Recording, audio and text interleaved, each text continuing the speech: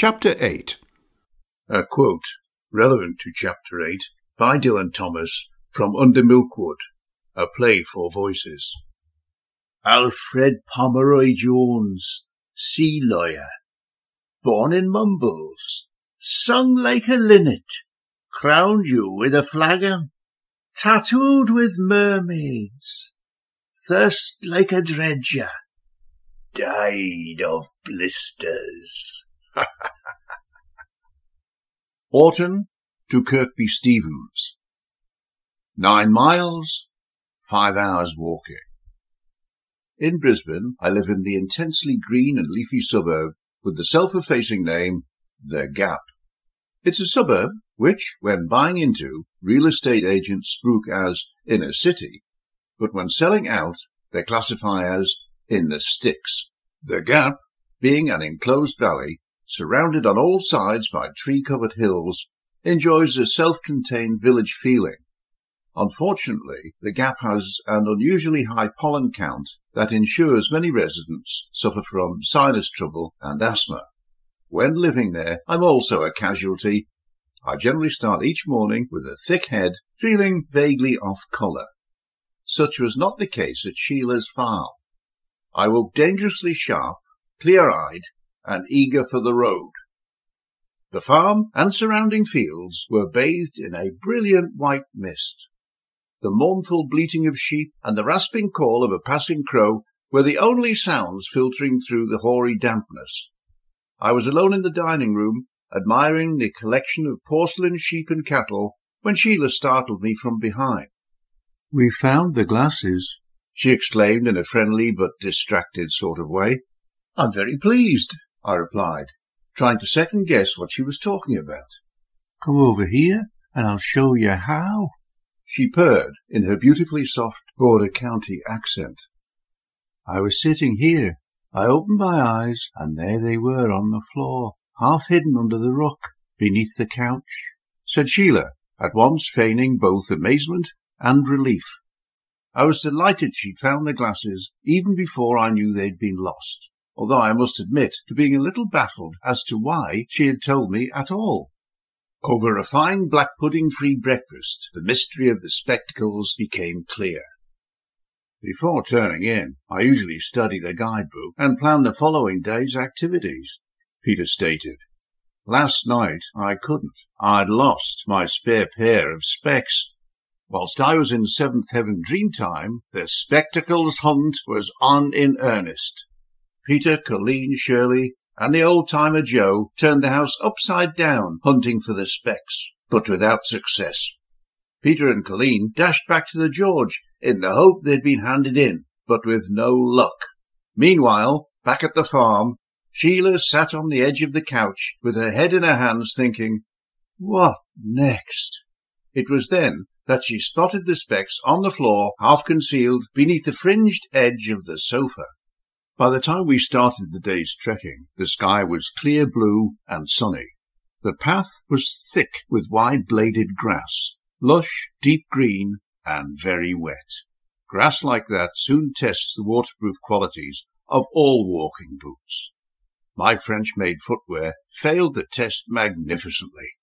When walking in bright, warm sunshine, it's amazing how little concern one feels for damp, squelching feet.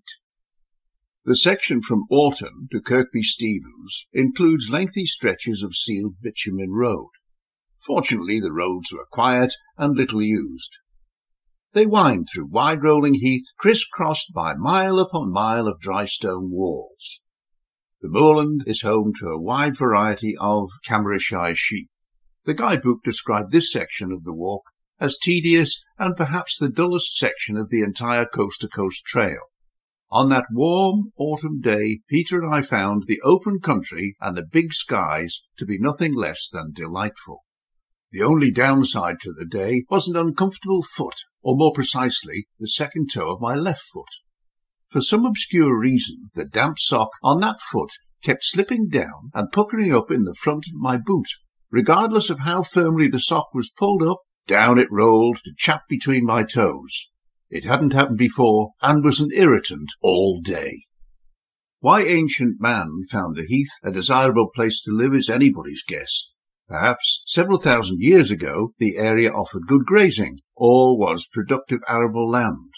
Forests may have covered the hills, providing secure habitat for game and concealment for hunters. Whatever the reason, the area is rich in archaeological sites. Allegedly, one of the most important prehistoric settlements in the British Isles. To my untrained eye, there was little visible evidence to support the claim. That was until we came upon a group of archaeologists at work. They were conducting research on an ancient site where the heath had been removed to expose bare earth and hopefully its preserved secrets. We didn't stop, but waved a silent greeting as ancient man may have done thousands of years ago. Above us, the vast open sky was streaked high by dozens of feathery vapour trails, the beautiful pollution from early morning transatlantic jets. I'd once learned that at any moment of the day or night there are 500,000 people jetting about the skies. The clear dome of blue sky was the setting for the morning's entertainment. The urgent snarl of jet fighters and the crumping thump of target-practiced bombs or artillery pieces were heard far off to the west from behind the surrounding hills. Every now and then it sounded as though a jet fighter would streak into view, but none did. Then suddenly they were upon us. They arrived before their thunder. Engineering marvels as sleek as black sharks and infinitely more destructive. They twisted and roared, flashed and growled like two enormous dragonflies, locked together by an invisible force of romance or rage, engaged in their dangerous mock dogfight dance. All morning we marvelled at the jet fighters' antics, which were sometimes near, sometimes far off. We meandered across the country at 2 or 3 miles an hour, in the company of skittish sheep and flights of swallows.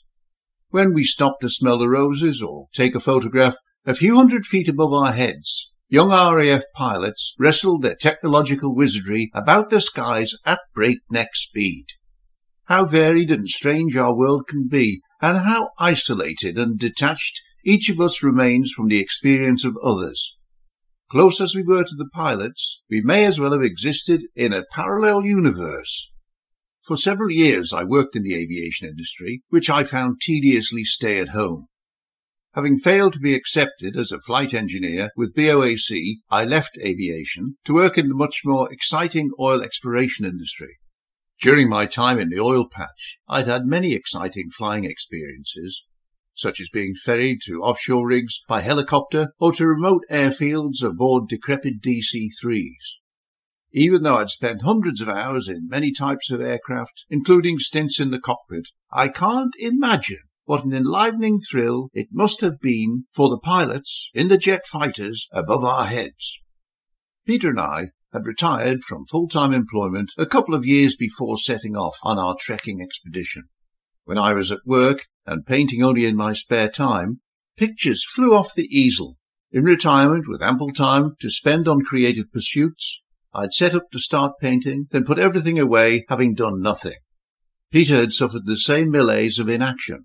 That morning, on the open heath, both Peter and I resolved to rectify our moribund artistic condition by committing to commence painting once back in Australia. The first picture we'd paint would be the scene before us at that very moment. To seal the deal, we photographed the scene as a memory jogger and to leave little room for excuses. For a long while, the path ran adjacent to a stretch of dry stone wall of which any master mason could have been justly proud. The yellowish limestone was in perfect tonal harmony with the rolling heath and the clumpy vegetation. 10 feet away, high on a bank beneath the wall, isolated on the open moorland, we met a young farmhand sitting astride a quad bike. He was taking lunch in the company of 2 calm but alert border collies. The kit around him suggested he was inspecting and repairing the wall. His manner didn't encourage conversation, so we wished him a "G'day" and walked on. Since the Second World War, and more recently thanks to EU agricultural policy, the high level of mechanisation has greatly reduced the farming labour force throughout the British Isles. Nowadays, a large number of farms are run by one farmer and his family. working alone in isolation for years on end has brought with it the insidious problem of loneliness. Farmers rate high amongst the most at-risk group in the British Isles who succumb to suicide. Around several villages, walkers are requested to help protect the ancient archaeological sites by keeping to the path. The site remains unexcavated, but retains great interest for future historical research. Adjacent to the ancient archaeological mounds are more recent abandoned relics of interest to the new discipline of industrial archaeology. There was the darkly sinister railway cottage, with its slate roof still intact. The building is unique in that the outer walls are clad in black slate, some of which have sloughed off like detached fish scales to expose the stone walls beneath. The impressive multi-arched Smartdale Gill Viaduct and the abandoned railway line bore testament to the commercial expectations long since worked out. On the valley floor, the mystery of the ancient pillow mounds or giants' graves, which has fascinated mankind for hundreds of years, await resolution. It was a delight to walk across the open heather and limestone country with a fine view of the River Eden and the Pennine Hills in the distance. Nearing the small township of Kirkby Stevens, we entered sheltered bushy country where we feasted on wild elderberry and blackberries. Kirkby Stevens is an attractive market town with a population of about 1,600, whose employment is to service the surrounding rural community. Being off the main tourist trail, the town retains an authentic character and isn't cluttered with joss-stick perfumed shops marketing made-in-China souvenirs. The main street of well-maintained civic and commercial buildings bore their heritage with quiet confidence. It was easy to visualize a stagecoach and four rounding the corner on a quiet Sunday afternoon and drawing to a halt at the steps of the 18th century King's Arms Hotel. Peter and I were studying our pints of bitter at the Black Bull when Colleen joined us. She'd been irritated by the imperious offhand reception she'd received at our hotel. After knocking for an interminable period, she was grudgingly granted entry by a glacial Hercule Poirot type with a guttural foreign accent and dark, deep-set eyes, but minus the upturned wax moustache. Peter and I checked in later without unpleasantness. When preparing for dinner, I discovered an elongated blister on my right foot. The repeated bunching of the sock and the roughness of the seam had caused the trouble. Solving the problem was simple. I burst and emptied the blister and covered it with a sticking plaster and threw the offending socks away. After that, I had no further trouble with my feet. Back at the Black Bull, we watched the final minutes of the test on television. England had declared late in the afternoon after successfully fending off a furious attack from a young Aussie fast bowler. No doubt the bowler could see his winner's bonus being snatched away as a result of England's spoiler tactics. Australia came into bat with no hope of winning. The Australian batsmen were hammered by the same outrageous bowling they themselves had just inflicted on the English tail-end batsmen. The English team must have felt fully justified in their action, and most of the spectators thought it was great fun. The Australian opening batsmen were furious, and soon Australia conceded defeat, giving England victory and the Ashes. Throughout the whole Test series, there wasn't the slightest whiff of match-fixing nor ball-biting, a technique that had recently found favour with the Pakistanis. The English team had bettered Australia's champion cricketers. They had triumphed by skillful play, employing a winning strategy and possessing that all-important ingredient, a large dollop of luck. We celebrated England's victory with a pint of real ale. Both Peter and I were supporting the underdogs, England. Their victory was worth celebrating. After all, they'd just emerged from a 20-year stint in the cricketing doldrums, and Australia wins nearly every time they put on pads. If, however, the Australian Prime Minister had got wind of our viewpoint, he may have cancelled our passports and subjected us to detention without trial for having subversive, un-Australian attitudes. Some weeks later, we learned that a loyalty test for new Australian citizens, based in part on knowledge of sport, had indeed been proposed. Under this procedure, a new Aussie who supported Australia over their country of origin in any sport would be deemed to have an acceptable degree of loyalty towards their new adopted land, Australia. Both Peter and I were delighted to have failed the absurd and pointless test.